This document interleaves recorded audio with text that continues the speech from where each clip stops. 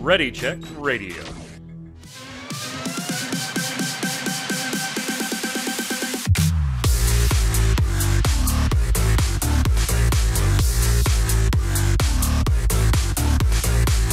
What's up, Internet? It's Thursday. It's 7 p.m. Eastern. That means here on Ready Check Radio, it's time for the Relic Grind, our Final Fantasy XIV Square Enix podcast, back from the holiday break.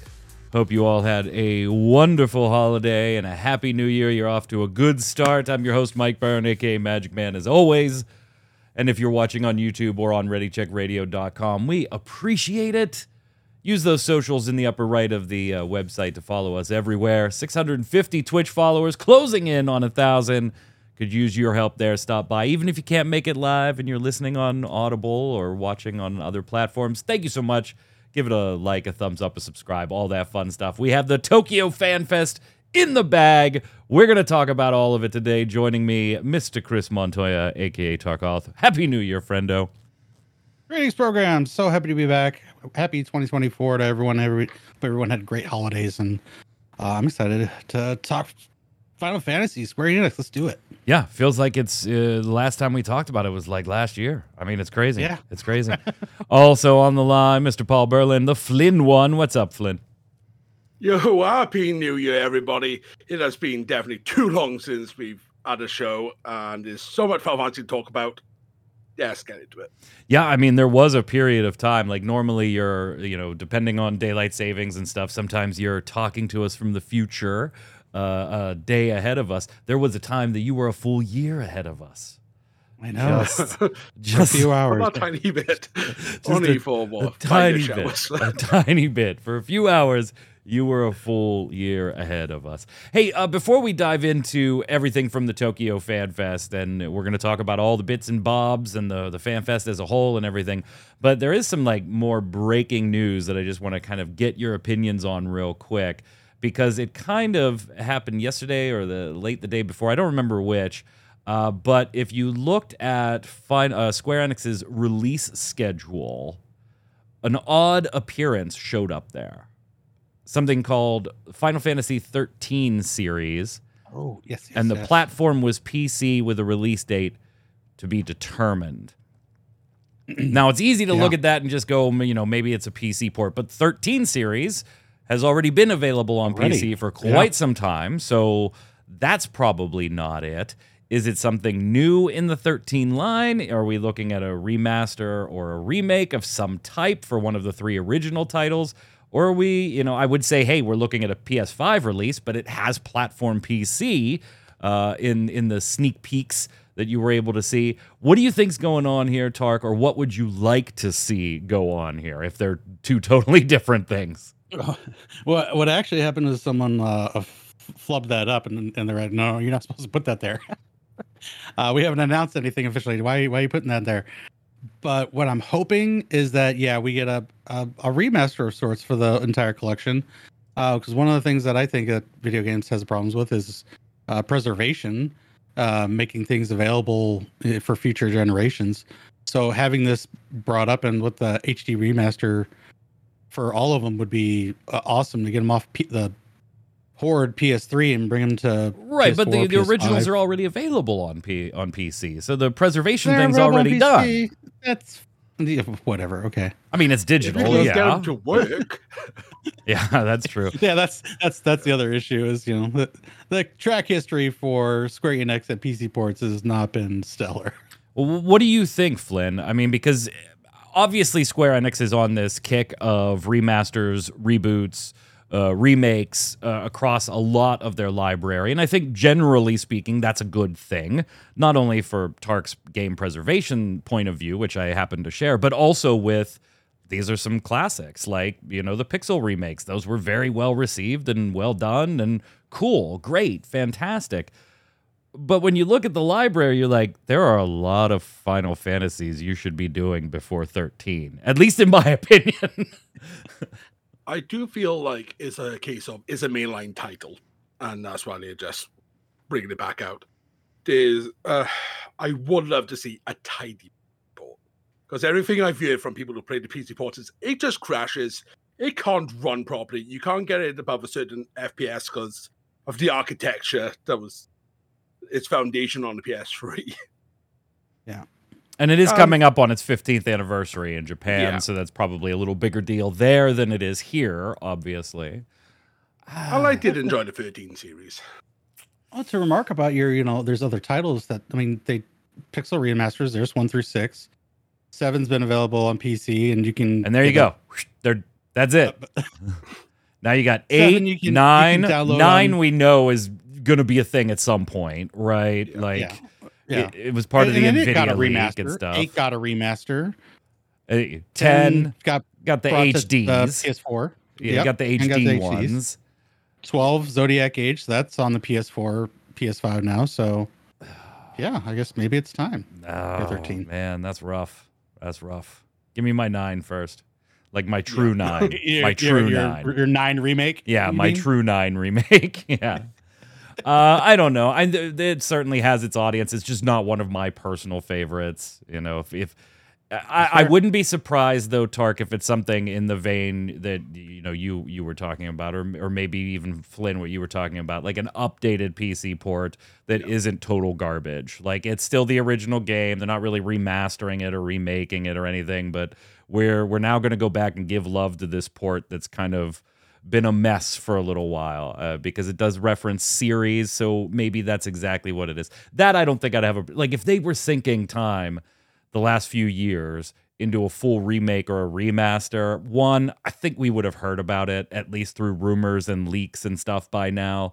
It wouldn't have been this accidental leak with a TBD on it on their website. So yeah. Anyway, FanFest. Real quick though, I'm looking forward to 13 remaster, whole collection in one kit, and then releasing a physical edition for all of 3 hours of pre-order. Right, of which they'll have 45 copies. Of which they'll have 45 copies. So, FanFest. The Tokyo FanFest, the final of the 3 FanFests is in the bag. We now know all the additional classes, we've gotten pictures, I should say, of the raids and stuff like that. So obviously still plenty more information as far as the nitty gritty details will be unveiled between now and when Dawn Trail launches this summer. They said initially that they had a release date in mind at Tokyo, but they weren't ready to reveal it because Yoshi P's still feeling a little sting from having to delay the last expansion by 2 weeks. And so he didn't want to revisit that. But I thought it was funny that he said something to the effect of, this isn't going to be on Square Enix time. It'll be on Final Fantasy XIV time. It is still going to be summer. I just don't want to give you the date right now. So we should have a date soonish. I do love how he just threw shade at his own company. Oh yeah, over and over again. He's untouchable. Yeah, and I mean, there's things in other interviews that have happened since the FanFest where he was talking about what if he got fired or what if he didn't work there anymore, and he was like, I'd still play the game and I'd complain to the devs, So yeah, throwing a little those shade. devs would listen. Right.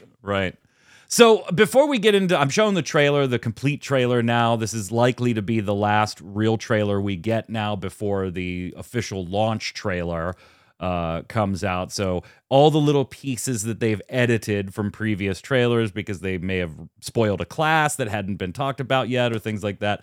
This is the complete shebang. I have that rolling, but before we dive into the trailer and the new class and things like that, Tark, what was your take of the FanFest as a whole? It was above average. I thought Vegas was okay. It was a good experience because I was actually there. London was just kind of rehash of some information. But we got a job reveal, so it wasn't all that much to go there. I feel like we got a good chunk of info. I feel more positive about it now than I did previously. Dawn Trail in general. So I think it's maybe a B plus. Flynn, you agree? B plus ish? But yeah, around that. We had this shout last year, but it does feel like after what he did with Walker, we just had that one big reveal He should just go to that and split the FanFest into just a fan festival. That's fair. Because when you're rehashing over 6-7 months plus, it does get samey with the show a lot. Yeah, and we like you said, feel we like did they did a talk lot about better that. with It's this like one. it's for the people that are there more than the people that are watching online. You know, the online stuff is really just to give us a reason to watch it. You know, we'll save this announcement for this one and this one for this one. Yeah, I mean, information wise, it could all be done in a 3-hour live letter, but it's spread out over 6 hours of keynote speeches at 3 different fan fests, months and months apart. So I do tend to agree. I don't know. This one just didn't. Okay, so let's talk about the elephant in the room first. I am seeing feedback on Reddit and on forums and other places where we read the Final Fantasy XIV news and feedback and things like that. There are a lot of people that are really down on Dawn Trail now. Not slamming it, but looking at it more like this needs to be something impressive. There's like almost an added pressure on Dawn Trail coming from some fans, obviously not all. And I don't think I agree to the extent I've seen anywhere on the internet where like this needs to save the game or like that type of mentality. But I think I do share some of the concerns that maybe lead to that point of view, in that there is a little bit of a concern for me that Dawn Trail is going to be a bit of a slower start than we're used to when it comes to introducing key protagonists, creating a compelling, us versus them, good guy, bad guy storyline. And we've kind of seen that play out in these 6 dot series, being a little more muted, a little quieter. And I know they're trying to go for a new vibe. It's the beginning of a whole new story, kind of the beginning. We've already had bits of the beginning of the whole new story. But I do have concerns that maybe it's going to go a little slower than I would want it to, as far as like introducing some of those key moments and key figures that we're likely to be following through the next 2 to 3 expansions. Right, rewatching the trailer again now, I'm getting a lot of Heavensward vibes. Yeah. Because Heavensward, like this, was a point where we didn't know how the story would progress. And with the Solution 9 stuff, that I'm sure we'll get into soon. Yeah, I mean, we can throw it in here too. I'm Obviously, there's a very lot excited of to see how it comes FF9 to- references all over stuff, and people keep digging and finding more, and maybe I'm getting even all the conspiracy Final Fantasy theory as well. making up some. But Oh, yeah. If you look at Frosty's next Mog Talk show, it is all about Solution 9. So, yeah, the community is definitely going ham. But, yeah, it's hard to... It could probably be a slow setup, but it might kick in faster than we're predicting. But, again, with Evansville, we didn't know what we'd get into. They are being quite muted with what this story will be. And that is exciting and also weary at the same time. see, I don't know if I view Heaven's Word that way, though. Like going through I a don't realm, either. going through a realm reborn. Like you immediately had the hooks put into you with like the Ascians at the beginning and the Garleans and how they were intertwining, and Ultima Weapon was, and the primals and the crystals, and like there were clear protagonists and antagonists. We didn't know how they related. That's what we were playing through the whole story, and then, even before we officially knew what Heaven's Word was going to be about, like we all knew Ishgard, baby. Like, this is what's going to happen. Like, that's the place. Why are we going to go there? We don't know. But, and as you see the story starting to unfold and new characters come in, and you're like, okay, yeah, that's definitely where we're going. Literally, I'm like, okay, we're going to New World. And yeah, it's because somebody in the patch coming next week, 655 on Tuesday, is asking us to, and we got nothing better to do. So we go. I don't know. Yeah.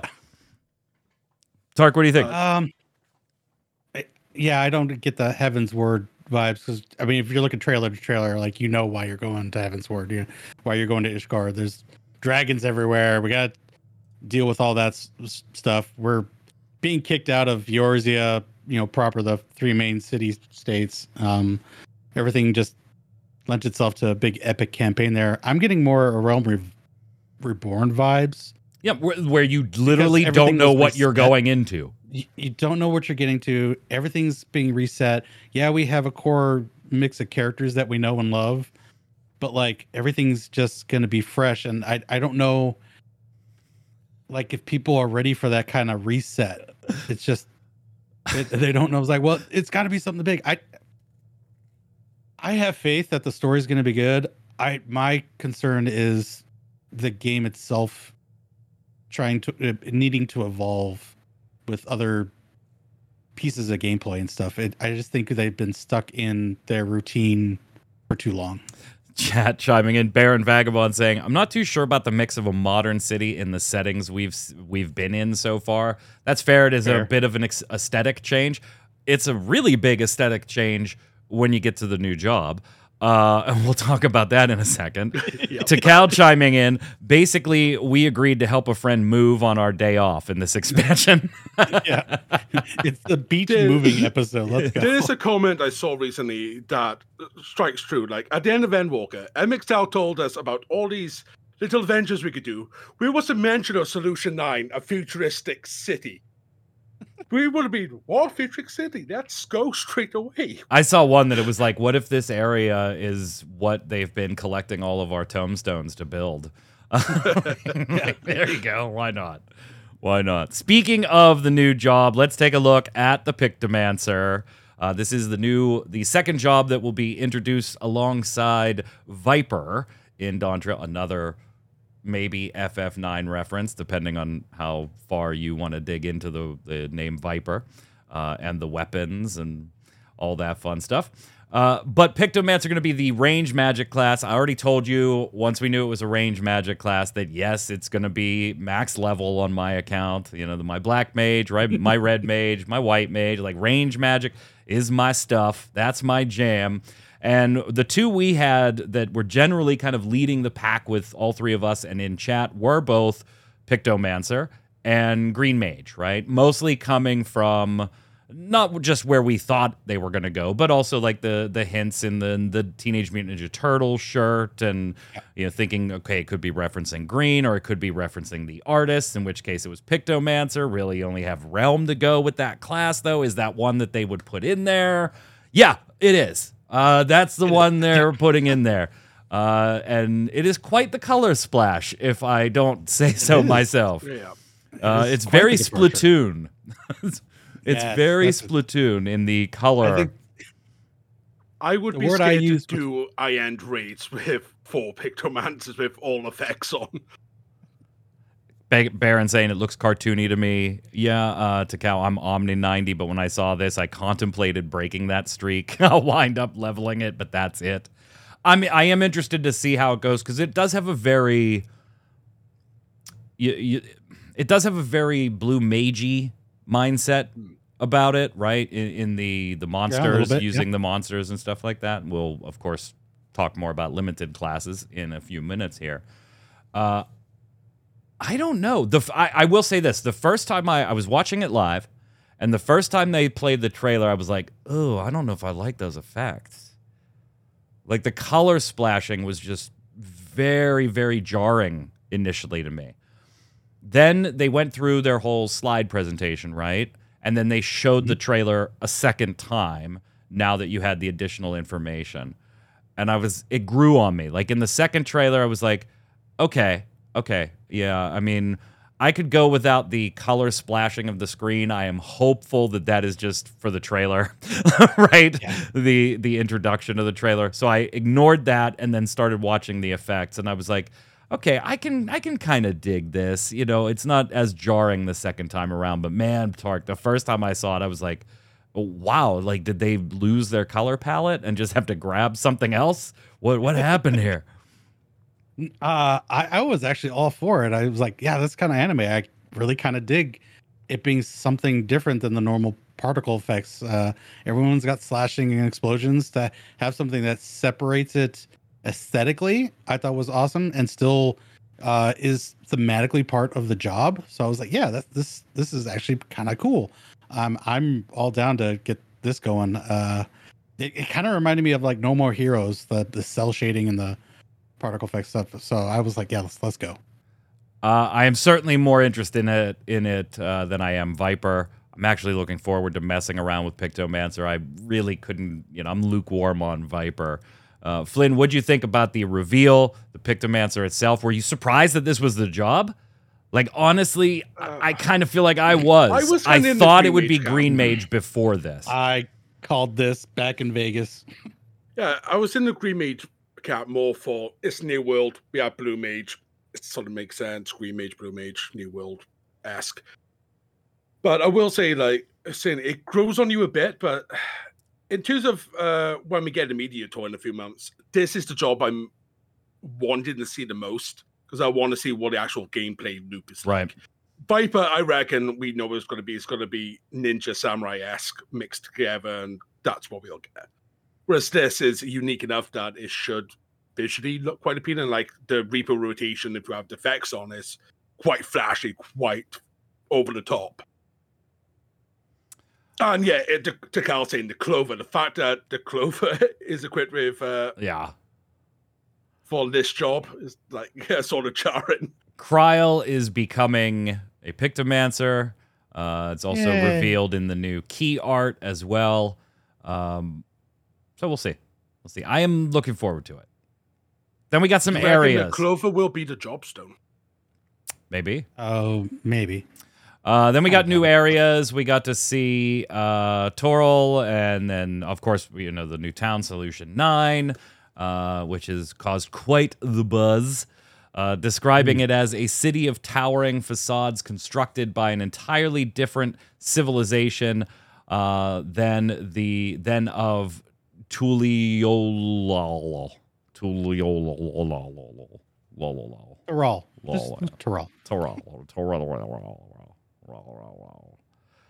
Yeah, I mean, they're looking nice. It is again a bit of a jarring aesthetic change, but kind of makes sense. Whole new world. It's going to have a totally different look, a totally different culture. This one, here's the one thing I will say about this, Tark. I don't know if you'll agree with this or not. Every expansion we've done so far, you've been able to, in these very first trailers, not after you get into it, but like in these very first trailers, you've been able to look at them and be like, okay, that's inspired by European Gothic times. That's inspired by a Far East aesthetic, pagoda-type structures, things like that. This one, not so much. not so much. There's definitely some inspirations there, but it's not like flooded with them like some of the previous new zones have been. Yeah, my first takeaway is this is inspired by Destiny Lightfall. We are going to Neptune. There you go. There you go. Just don't vault it. That was my first thought. I'm like, it's there's a crossover happening for a whole zone. I didn't expect that. Let's go. Yeah, talk when I went to Final Fantasy VIII with Estes City. Lots of 9 references. Of course, we got a little peek at dungeons. I'm not showing all the B-roll for all of this stuff because some of it was very short. Some of it was just fly-through stuff that really didn't show much at all. But we got new dungeons, new raids. I will show this image, though. Did I? I guess I forgot to grab that one. My bad. Of the Arcadion, the 8-player raid. The RTX 10,000. Yeah, which is just turned into a meme of its own. We're going to be raiding somebody's PC. It's turned into a music with all the video RGB well. and the cooling fans. Flynn and I joked that the raid is not going to actually be a normal raid. The raid, and whether you succeed or not, is the fact you can actually load it. Right. It all depends on your graphics card.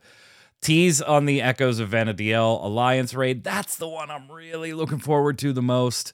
But that comes from a deep, deep love of Final Fantasy XI. I know many people may not share that, but there's a lot of us that are probably, yeah, buddy, on that one. And then Eden Futures Rewritten, the next ultimate raid. What'd you think there, Tark? So Fru was not on the bingo card. I think that was the joke, right? Uh-huh.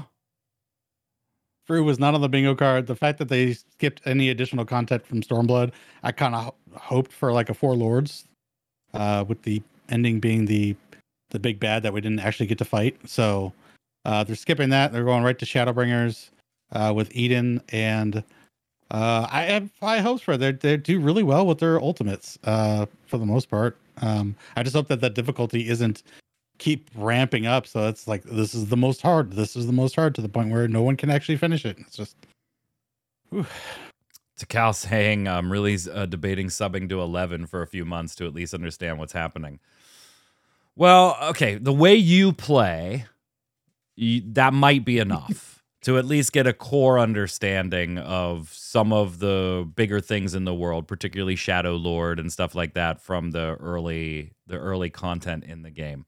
The way you play, I'm confident you can, but I might say a little longer than that for others that would be playing at a little more casual pace. Yeah, Shadow Lord's going to be the biggie, right? We've already seen that in the art that they showed off at FanFest, so that would get you through what? I think that's your rank 5 mission. So yeah, a month or two. The way it's structured now, you're fine. The way it was structured back then, not so much. Not so much.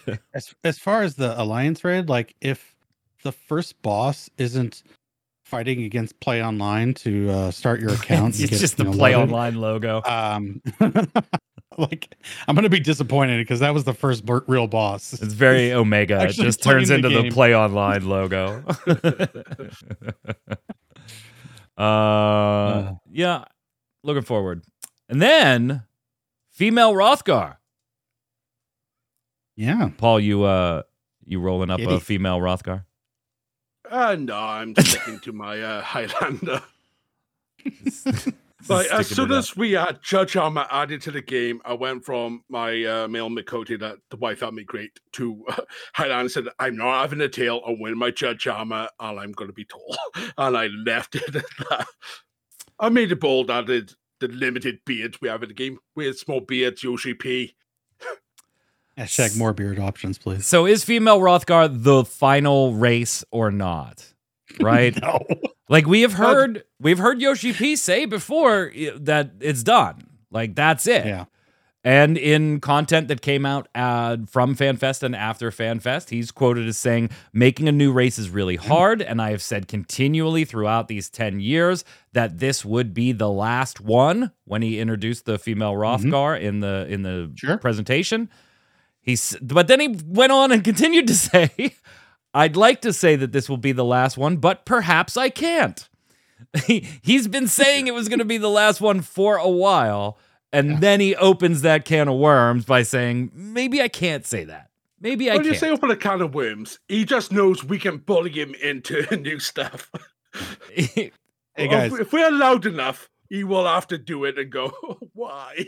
I'll just leave it with this. Like, flying is not going to be a part of Realm Reborn zones. I'm sorry. It's too much time and effort to do that. Oh, wait. Wait a minute. Wait a minute. I remember, this is going to sound really dumb. Like, when World of Warcraft brought flying in, and then years and years later, they put it in Classic, right? Well, I shouldn't say Classic, because that's now a thing. They put it in vanilla in the retail world. Like, for the longest time, you could not fly in those zones. Same thing as in Final Fantasy, when you could not fly in the Realm Reborn zones. And, like, for Final Fantasy, it was different reasons, right? But I thought it was super interesting, like, way back in the day, because my mind, like, I know how to program software, but I'm not an artist. I'm not a 3D modeler or anything like that. And so it was really interesting to see, like, if you could fly in these zones, would you really want to? And, like, they move the camera up, and there's, like, nothing on top of buildings. There's no roofs. It's just, like, 2D polygons that are just smashed up against each other. And it's like, oh, my God, I never even thought of that's why you can't fly in those zones, because it was never designed to be viewed from that angle. Yeah, with the flat eagles. Yeah, the grapes. The grapes. Kind of like the grapes. Yeah. Kind of like the grapes. Speaking of grapes, I got my grapes. Speaking of graphics, though, they did show off a little bit of the graphical update. And there was really one big thing that Yes. I was really happy to hear him say. I was really happy to hear Yoshi P say. So they were showing off like before and afters, and I'm going to show one or two here while we're talking. But when he said, historically, we just have not been good at displaying dark-skinned characters. It was so matter of fact, straight to the point. Like he didn't try to sugarcoat it. He didn't try to, PR speak it or Fade anything. it away. Yeah, or get just whatever. It was very, very nice to hear him say that. He's just like inserting certain lighting conditions and stuff like that. We've just been bad at it. And we're going to rectify that with the graphical overhaul while we're in here doing this. That's good. That's good. I like the acknowledgement, and I like that they're doing something about it. This has been a big piece of feedback that he's gotten for years. I do like that it's acknowledged and that they're doing something about it. Oh, yeah. But what do you think of the graphics overhaul as a whole? I mean, we kind of got like still shot comparisons, right? And I'm showing some of them, and it's most noticeable in these in the hair, right? That's where you you can readily see some of this stuff. And textures across the board. Like a lot of times, like look at the faces, the face okay, but look at that buckle. Look at that piece of leather. Yes. The definition in leather, the definition and shininess of accessories and like buckles. I was noticing a lot more on lips, seeing the depth in the character's eyes. The hair was, the front thing. But yeah, the darker skin tone, Flynn and I both said the darker skin tone on both the Lalafell and the female Makote I was just like, that is awesome. That it looks so good. And yeah, I'm glad that they acknowledge it and they're working on it and they're following through. Yeah, I wish they showed the dark skin Lalafell during UK FanFest, because I still can't tell the difference outside the years a bit with a light skin Lalafell. It looks the same. At least with the dark skin, you can see the definition near the nose. There's a difference there. Yeah. I don't one more thing about that stuff. Yeah, go ahead, yes. And I tweeted this like, you could shine up a Lalafell, but it is still at the end of the day a potato. Yeah, I've already seen those memes too, where it was like the graphic, this image here, or one of these images, like this one, where the second one is just a potato. Shiny potato. Yeah, I've already seen these. So I actually tweeted while we were on break about the graphics update, because I was doing what was I doing? I was doing the Christmas event, right? And you had to put on the Santa gear and go talk to people, do things, and then come on back for that one, right? And my chest, legs, and boots armory chest was full, and I didn't realize that those 3 slots were full in the armory chest. So it dumped those 3 pieces into my inventory, and that's when I noticed it, and I was like, damn it, okay, no problem. I got to switch and put this gear on. And it's been so long since this was an issue. I click on it to equip, and it's like, can't, because you don't have a spot in your armory chest to dump the piece of equipment that you're wearing for it to go. And I was like, oh, son of a bitch. Immediately, I went to Twitter, and I was just like, you know what? Keep the graphics update. I just want this. I want a collections tab. Keep your graphics update. Just give me a collections tab and do away with the armory chest. I'm so done with this damn stupid thing. I hate the way Final Fantasy XIV does gear. I hate it. And inventory. I hate it. Anyway. Yeah. Does look nice. I agree. It does look I agree with you. All right, so we got Solution 9. We got Viper. We got all these other things. Right? Yeah. What are you thinking on the whole FF9 conspiracy stuff, Tark? It's not a conspiracy. It's conspiracy. How this game is. It's conspiracy. It's just how this game is. I mean, maybe they pull some elements from the story to bring in there, and I haven't finished 9, so I'm just taking what friends have told me what the story is, but they could absolutely make that fit in 14's world, and it feels like it belongs. So, but that's what this game is fan service for the most part. Look at Endwalker. It's the Final Fantasy IV expansion, for crying out loud. So if they do that for 9, then awesome. Do I hope it leads to finally an announcement on 9 Remake? Hell yeah. Let's go. Tie that in. Make those dollars. I'm gonna sneeze, but it won't come out right now. So I'm like in that weird position where I'm like, I know it's just gonna happen. I know it's just gonna happen. It'll happen when it'll happen. My son Torchwick was talking to me when we were watching some of this stuff, and he said there's a friend of his that they're friends in all things except Final Fantasy XIV, because his friend's getting real sick of all the nods to other Final Fantasies, and I was like, but what? How long have you played this game? You do know that our very first crossover was a different Final Fantasy game, right? Like they were exceedingly upset at the 6 dot series being all Final Fantasy IV. All Final Fantasy IV. They did not like that. And so him and that friend, they don't talk about 14. That's a soft spot for them. Okay. I'm going to sneeze, man, and it is killing me. 6.5 coming this week. Talk about it.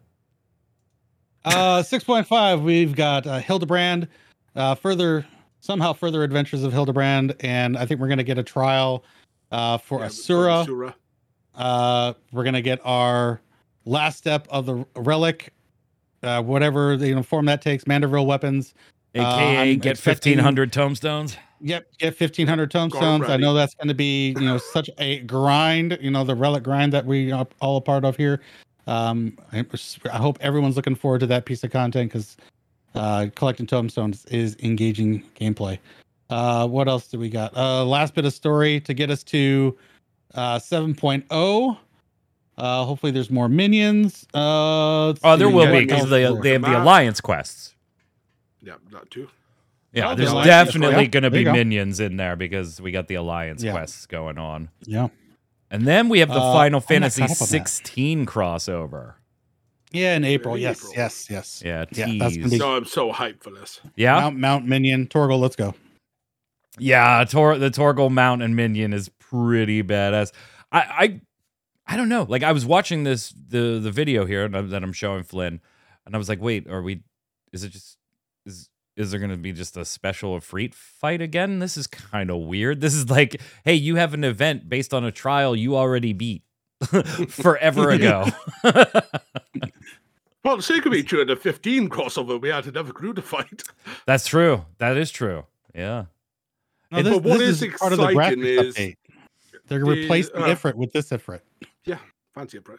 But we did get a Famitsu interview with Yoshi P that said we could do a second 16 DLC crossover.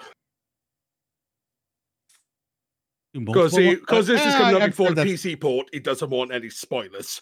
So it's like I could do another one down the line, maybe. That would just be a rerun. They're not doing a different 16. There's crossover. Torgal. Those his words. There's Torgal. That's who I was waiting for. Translations. Yeah. Possible mistranslations. They're fun. Xbox beta in February. Next month. Awesome. Open beta. I will be trying it out. During the 6.5x cycle. 4K resolution on the Xbox Series X. Open beta. Do you think that's going to bring a lot of new players to the game, Flynn? There's a chance for it.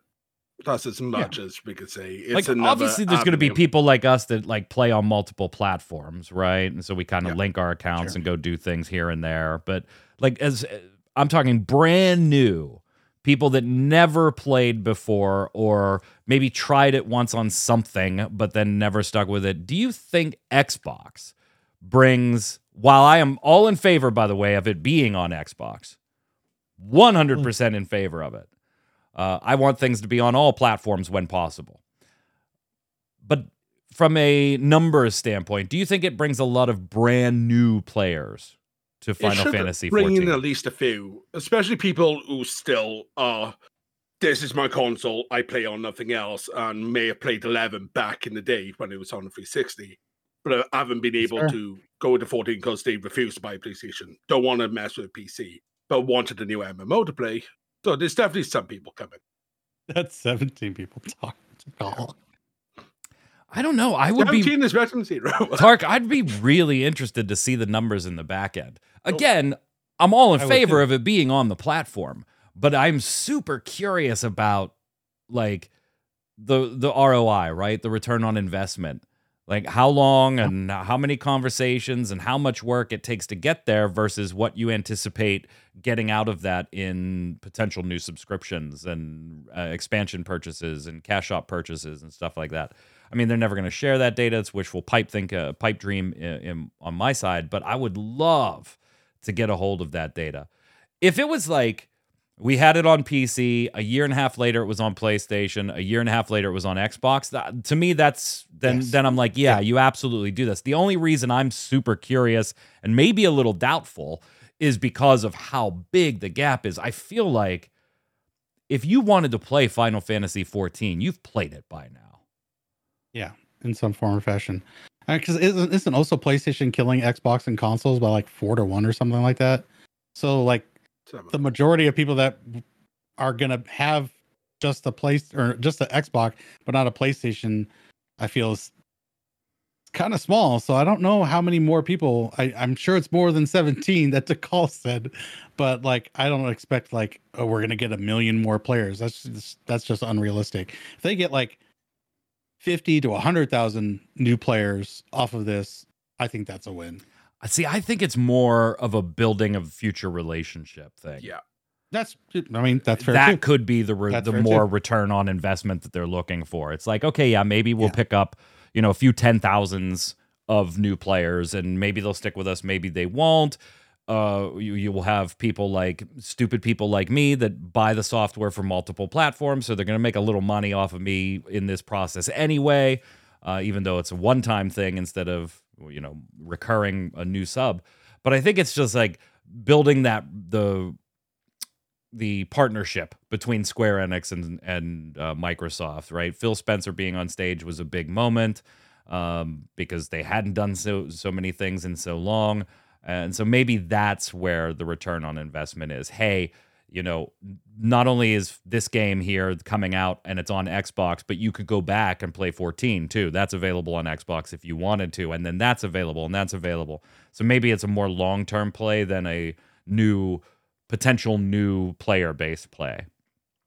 I'm certain there will be new 14 players. I just don't know if, 10 years later, is that number worth the time and effort that went into putting it on that platform? But if you're looking at the long game between Square and Microsoft, maybe it is. So that there's that track record of working together and things available on it. I'll be trying it. Will you guys try it? Like Tark, I'm really interested in you actually more than Flynn, because Flynn and I are primarily PC and we dabble on other things when we're doing goofy stuff. You play on PlayStation. Do you intend to play on Xbox at all? Like, is there a real reason for you to? No, because I don't even own one. And if I want to play an Xbox game, I'll just load up Game Pass. So, yeah, I won't be buying an Xbox 414. Yeah, that's the thing too, right? Like anybody playing on consoles right now, they don't care. Yeah. Right? I mean, they're already playing on consoles. There's no reason to switch consoles, even if you own both. Unless there's, maybe you're playing on a PS4 and you don't own a PS5, so you're playing on the Xbox for the 4K. Like, maybe, there might be those oddball scenarios. Like, for me, I've got my PS5 downstairs. My Xbox is upstairs in the bedroom. So it's like if I want to do some late night grinding, I'm in bed now and I can chill with. Well, yeah, that's where you do that late night grinding is in bed. Yeah, buddy. Keep it clean, Mike. Keep it clean. That is clean for Mike. Cha-cha! Got him. I get the Series S, which I have. It's cheap as anything. Like, me and Tom was joking when he was showing the new system requirements. It's like, yeah, you could buy a new graphics card that's $800-900, or just buy PS5 or an Xbox and buy the game on top of that, and you still got money left. In some of the interviews, and I'm sure we'll have next week's show and the week after, there's probably going to be more that's great. By the way, hold on. I totally forgot. I want one of those fucking baseball jerseys. Oh, yeah. I saw those. A couple months ago. Did they show them in London? No, they showed them as part of the pre-order for JP FanFest gear, and I was like, I really want those. I just don't have the money for them. But I want both of them. I kind of just want the dark one. Yeah, the dark. Because I'm like Black Mage, Warrior and it's black Darkness? and Let's go. purple and stuff, but it's Sure. currently unavailable. Sold out. Mr. How Shot. dare I didn't miss my. They'll put it back because those are gonna sell like crazy. Those are gonna. They'll Sell. put them back just like the Pixel Remaster physical editions. Yeah. They look cool, but you can't bring yourself to wear video game gear in public. Nah, I don't care. I'm a dork. Oh, yeah. I wear my nerddom proudly. Hey, so let's talk about the Famitsu interview, Flynn. You wanted to bring that up, although in the show notes I had to go back and say you forgot the most important part of this interview. The alpaca mount. Alpaca I mount knew it was confirmed. I knew it was Confirmed. there. I mean, yeah. I mean, we said that when Flynn and I got together, like, because they put that as one of the key pieces of art at the beginning of the keynote. And I'm like, oh yeah, collector's edition. We're getting a llama / alpaca. Let's can write that down. So Yeah, but Yoshi P did say he was like maybe it'll carry around the Warrior of Light. Like so. Yes, alpaca mount confirmed. Oh, they could do alpacas for the next Trials drops. So we'll get elemental alpacas. Anyway, go ahead, Flynn. There was other stuff in the Famitsu interview you wanted to talk about. So I also linked IQG's tweet to this, which is more of a TLDR of everything. Yoshi P mentioned during the interview that Critical Basis Unit 3 is ready for the second Realm Reborn with the new era 14. And he's got plans for 8.0, 9.0 that he doesn't want to tell the dev team yet to not give him stress. Yeah, could you imagine if that dude that left the company or got fired or whatever, and he's just like, fuck you, taking 8.0, 9.0, and 10.0 with me. Good luck, dogs. Yeah, but the part of the interview that I took away the most is that Yoshi P finally has things in place, so he's not doing everything anymore. There's people who can actually take some of the smaller roles away from him as director-producer. It's like that guy, he came out so energetic at this FanFest. You could tell he's actually had some sleep these days. Yeah. He would not dress up as the Pictomancer, though. He would not. He was not willing. No. That was a bridge too far. I think he could have rocked that. Oh my god, that was a bridge too far. I think within 5 minutes of him saying that, someone mocked up his face on the cosplayer. Oh, no doubt. No doubt.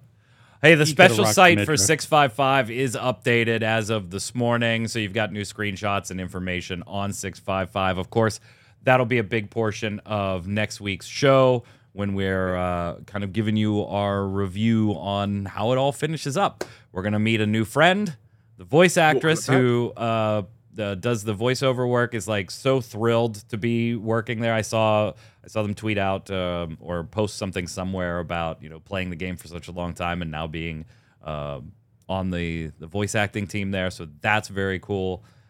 We will of course 1.0 vet. Yeah, we will of course review all the patch contents on next week's show.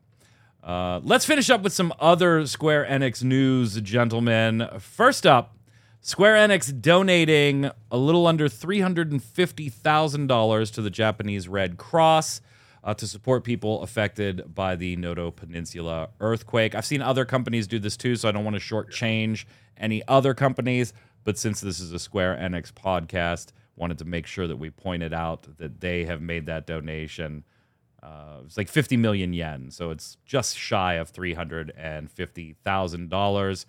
The company says that this donation is noted for the earliest possible recovery of the affected areas. I love when companies that I support do stuff like this and then also don't harass their employees, so that's very cool. It was always good to see. Lord. Yeah, I was saying to Talk when we was watching live that I am expecting us to get an announcement that on the JP data centers that housing demolition will be turned off for a while. Oh yeah, because they always they always do that. They always do that type of stuff. In the New Year letter, remember 2 years ago was quite blockchainy, if you remember. Yeah. Last year, also blockchainy. Also blockchainy. Every time we hear from Kiryu, it's blockchainy. And this year's New Year's letter did have some blockchain mentioned in it, but it was way secondary. Like it was like just a few little small mentions of it, not nearly as prevalent as it was the previous years. But in Takashi Kiru's letter this year, they did tackle a different topic that you might have questionable feelings about depending on your profession and your just general point of view here. Flynn, Tark. I'm like sitting here looking at both of you. Tark. Square Enix plans to, quote, aggressively use AI. Yeah. Artificial intelligence and its potential implications had for some time largely been subjects of academic debate. However, the introduction of ChatGPT, interesting that they give a nod by name to ChatGPT, considering that it's being sued by the New York Times. However, the introduction of ChatGPT, which allows anyone to easily produce writing or translations or to engage in text-based dialogue, sparked the rapid spread of generative AIs. I believe that generative AI has the potential not only to reshape what we create, but also to fundamentally change the process by which we create, including programming. And when they went on to talk into some more details here, while they were scant, they did kind of reframe that as in, well, we don't know if we really want to use this to create content. But right now, what we're really interested in is how this can change the way we actually produce games, streamline processes in the back end of things. But you did put that mention out there for things like translations and other things, which I'm sure makes localization teams not very happy. So what do you think of Square Enix's kind of, we're going to aggressively use this in some way? It screams at me of a company that, and I talked to Flynn about this before the show, like back in the day, they were the cutting edge of like graphics, cutting edge of gameplay changes and experiences. Cutscenes from them were just top notch. Like you could expect the best in cutscenes.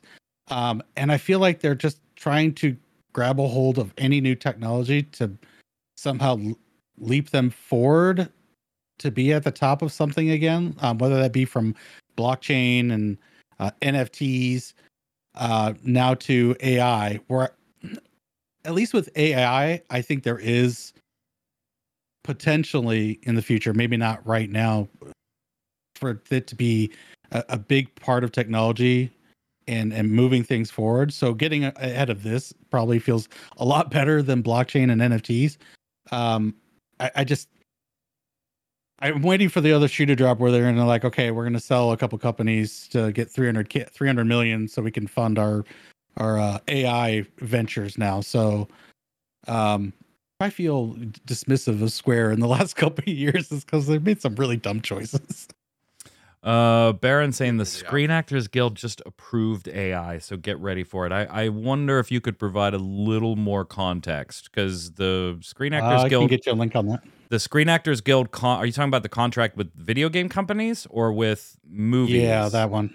It's the gaming voice actors. With the gaming one? Union deal. Yeah, and there is a lot of blowback on that one right now, particularly from voice actors who are wondering who the hell were the working professional voice actors that were okay with this. Yeah, because I don't want to get too far into it. If that's what you're talking about, yes, I very well, we wrote it up on MMO Bomb yesterday, so I'm with you, but I don't know, man. That wasn't exactly the contract that I thought it was going to be, particularly after seeing how SAG-AFTRA had gotten what they needed from the movie companies. I was like, oh, the video game companies will probably fall in line here.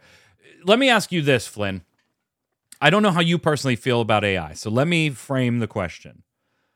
Would you, or are you okay with gaming companies like Square Enix saying, you know, when it comes to text translation, not voiceover, because then that's kind of a different talent, right? And AI just still sounds funny in everybody's ears, right? To a certain degree. But like, hey, we could use AI to take all these thousands of pages of Japanese text and give us the English version, and it's going to be much more reliable than like just throwing something in Google Translate and having those Google foo stupid mistakes and stuff like that, right? Yeah. Like, It's going to be good. It'll translate. Nobody will notice. There won't be spelling mistakes, grammatical errors you would not notice. But it also means we no longer need an English localization team. Are you okay with that? In that scenario, no. I think that doing it for that purpose, but still having someone there to oversee and making sure. Well, yeah, I mean, you would keep 1 or 2 people there to read the final copy. Because this is something that's happening in the anime industry currently, using AI for translation, because so much context and meaning of what's being translated is so lost being brought into the West that they need the anime companies are taking it back so they can control the product more. But with companies like Square Enix, where you're paying a localization team who works hand in hand with the rest of the language department, so everything works out the correct way. Yeah, take some pressure off, sure, but do it in an ethical manner. I mean, companies are always looking to save money, though, right? Like, if they can save money, make a little more money, produce things faster. You want games to come out faster? Okay. Tark, here's a way for games to come out faster, right? The 6 months that we would spend on localization, we can spend 1 month on localization now, or 2 months, or whatever. We can cut it down to a fraction of what it is. And then if we apply AI in this way, like let's program behaviors, into NPCs, we can cut down development time, produce a high-end product, one that you're going to enjoy playing. But instead of employing 2,000 people, now we employ 1,000. Are you okay with that? No, but I mean, if that's the more efficient way of going about it, then I mean, that's just the way it's going to have to be. Like, because you can bet the price of the game isn't going down. Yeah, that's true too. So as long as it's the most efficient, you're not sacrificing on quality. Like, I understand that, but I bet everyone better buckle their seatbelts for everyone laying off hundreds, if not thousands, of people because AI is taking their jobs. So, and we have seen this. Like, this isn't new. This is just the latest version of it, right? Yeah. Like, you go back and you look at how painstaking it was to do pixel art. And then computer processes allowed that to not have to be the case. You did not have to have 12 artists. You could have 6 artists because they could do it in half the time now. And we have always had progress like that, right? I mean, the jump in computing over the last 30 to 40 years has just been massive by itself. Just straight computing power behind all of the units. This happens, right? The car industry, now machines can do X, Y, and Z, so we only need 2/3 of the staff we used to have because these machines. That sucks, right? Being laid off sucks. I've been there. It's awful. Having to find a new job sucks. I've been there. It's awful. No doubt. But if these tools can improve those processes, are you okay with it? You were the last time it happened. Maybe you weren't okay on that day or that week or maybe even that year, but eventually it became accepted, right? Yeah, it becomes the norm. And there are people that lose their jobs and livelihoods in that process, and that sucks. Now, where I think this one varies a little bit. To me, there's a big difference in a process that makes creating an art asset, Flynn, easier and faster for me as the artist. Years ago, I had to draw it by hand. Then we had to scan it. We had to do all this stuff. Now I can go into Photoshop, bip, bap, bip, bap, bip, and I can make 3 in the time it used to take me 1 to make 1, right? Oh, yeah. But I still needed the artist. Yeah. AI has to learn based off of things that already exist. Our language, our writing, our artwork. And it has to be fed all of that stuff to then output something in a meaningful way. And you may not always get a meaningful thing, right? It's not there yet, but it'll get better and better over time.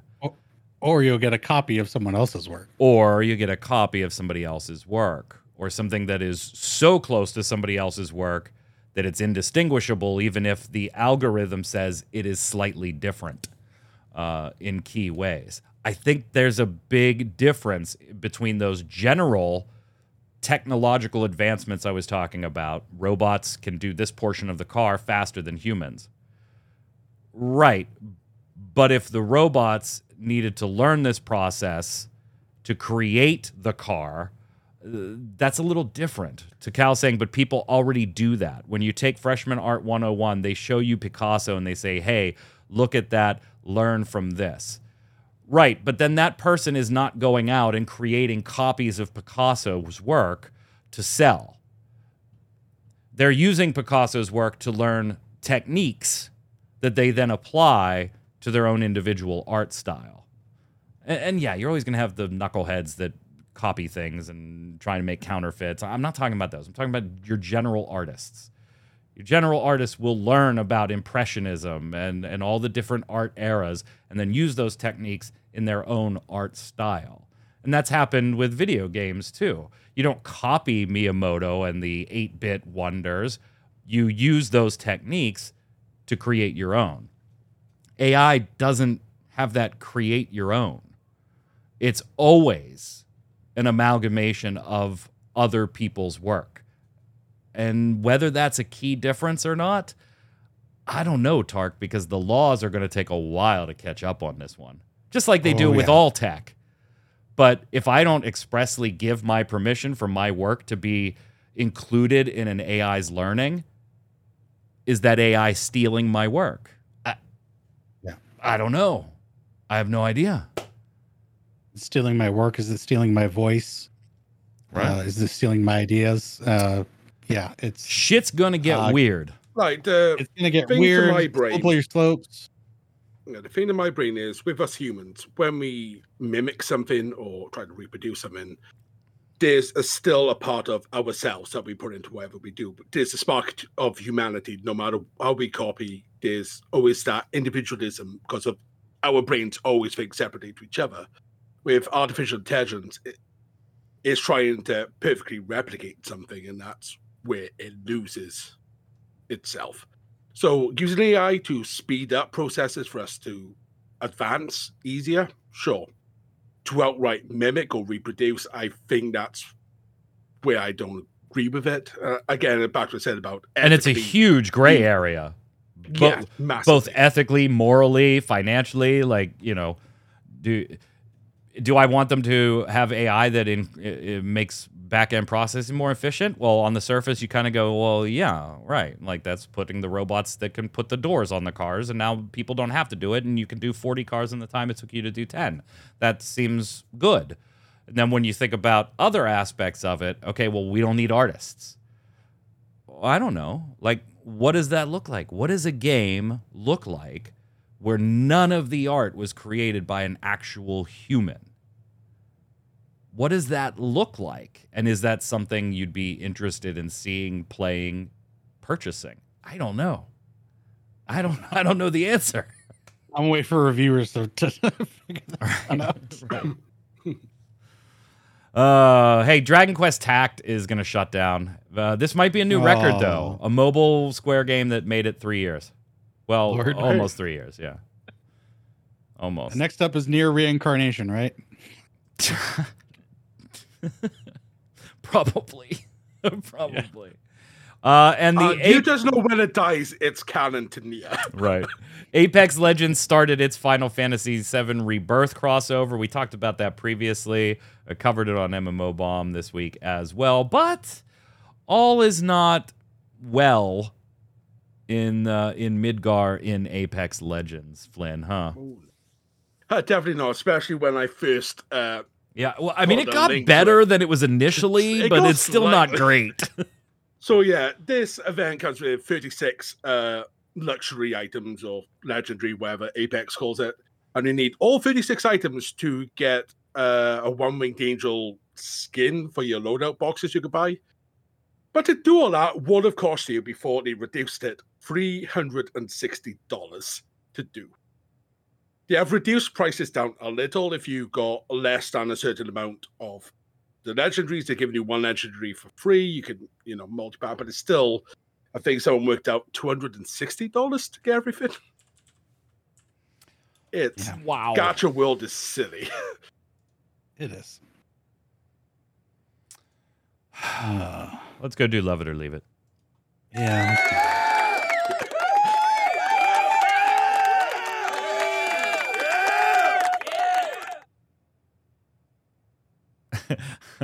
I feel like you're right, Final Max. Final Max in chat, by the way, saying, my answer is that AI art-generated game would look like it was designed by the executive suite of a company, but not by anyone who plays games.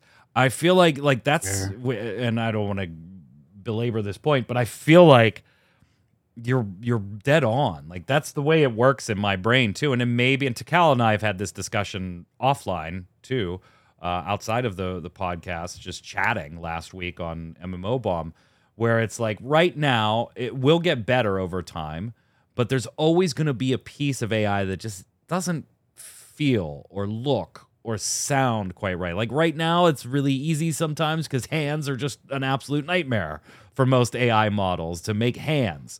Eventually that won't be the case, right? Yeah, I mean, look at Square Enix history. Feels They had soulless. trouble making hands too. Yeah. I've got an idea in my head. Watching Biggie was gaming Gumbo with that one game that came out recently that was an absolute shit show. Because the marketing team didn't know what the devs were doing versus what the executives actually wanted out of the game, and that just sounds like what AI games are going to be. Welcome to Love It or Leave It. This is the segment where we end every episode of the Relic Grind here. It's where I give you something Square Enix related. Could be a game, a feature in a game, a press release, something they've done, said, or even tangentially related to Square Enix because it's my show and I get to do whatever the hell I want. And I ask you whether you love it, want more of it, leave it, never gonna see it again. We're done with FanFest. We're in the bag. It's been some ups and downs on some of our feedback as we go along, but I want to know, lock it in now, because you're not really going to get much besides some supplemental information about things between now and the launch of Dawn Trail. Yeah, you're going to get supplemental information from the media tour. Like, you'll see the class play a little bit, but you already know what the class is. So now, how do you feel about Dawn Trail as a whole? If I made you decide right now that you absolutely love it, or you're not going to enjoy it and you got to leave it. Tark, what do you got? It's a toughie. Something brand new as far as, it's a toughie. It's something brand new from a story. Whole new part of the world that we've known is there, but just never explored. The re-inclusion of field operation zones, which I thought was sorely lacking in Endwalker. I'm feeling like I love it at the moment. That's how I'm feeling right now. I'm more positive about the expansion than I was previously. Flynn? Oh, it's a love it for me. I can't wait to explore Yoctoral and Exactoral. Seeing this, Mesopotamic America into this futuristic Final Fantasy 7, 8, 9 crossover city. Yeah, I'm hype. I'm all for it. Give me story. You got a 4-lord scenario writer on board. I'm good. So there's an awful lot that I'm super interested in to get my hands on. So do not get me wrong when I say this. I can't wait to play Pictomancer. I can't wait for the Vanadiel Alliance raid. I can't wait for seeing a new place and seeing where this story is going. But based on the information I have right now, I'd have to say leave it. Not because I don't love this game and I'm absolutely going to play it and stay subbed and give you this show. It's a wonderful game, but I got to say leave it because I just feel like the tenor of the FanFests kind of left me with, if I didn't play Final Fantasy XIV already and see this and I saw these FanFests, I would go, I don't really see anything different or new or compelling. Obviously, story is going to play a huge part in that, and I don't expect them to show that type of stuff at FanFest, so maybe it's a little unfair to gauge it that way, but basing it strictly on the FanFest, I'm going to leave it, but I'm certainly looking forward to playing it. I will say maybe this is the best way to sum it up.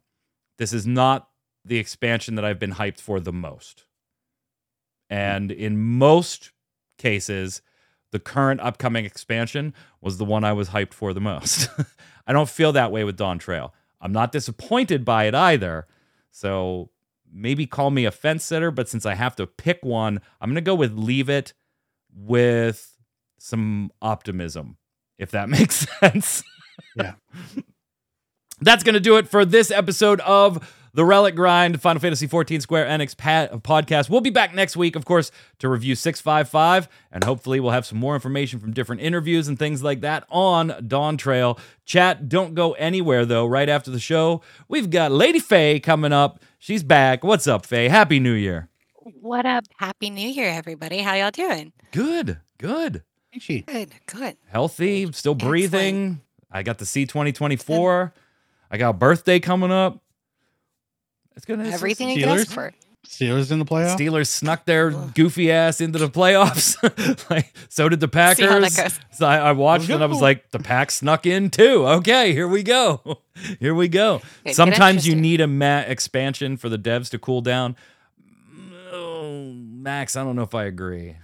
I feel like they got their cooldown in the 6.1 through .55. Like, that's where the cooldown should have been. Faye, what are you playing tonight? Is it back to BG3? We are. I'm showing commitment to this game because I love it, despite all of my indecision in it. So yes, we are back for another round. I'm pretty sure something interesting is happening. I'm pretty sure I'm dying. So it'll be a good time. Stay tuned, chat. Give us a minute. We'll take everything down, bring it back up, and Faye will be there. We'll be back next week. Until then, Flynn, where can everybody find you? You can find me over on Twitch at Within Crisis. You find me on YouTube at Within Crisis Podcast, which will come back in a few months when my buddy is back from traveling. But in the meantime, I will be shaking my dice, hoping for some nat 20 rolls for Faye. Tark. Twitch, Twitter, YouTube, all at Tarkoth Gaming. Find me playing Final Fantasy XIV most of the time. A little bit of dash of Diablo.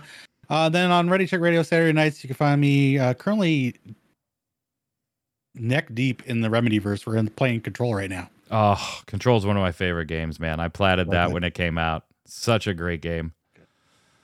I'm Mike Byrne. That's not right. You can follow me right there at Magic Man 1, but more importantly, that's why you check those slides before you start the show. Follow at RC Radio so you'll know every time we go live with a podcast, a stream, and everything else. Until next week, gang. Stay safe. We'll see you on the servers. Later. Sneezing, slides. Oh, yeah. Selfish show back.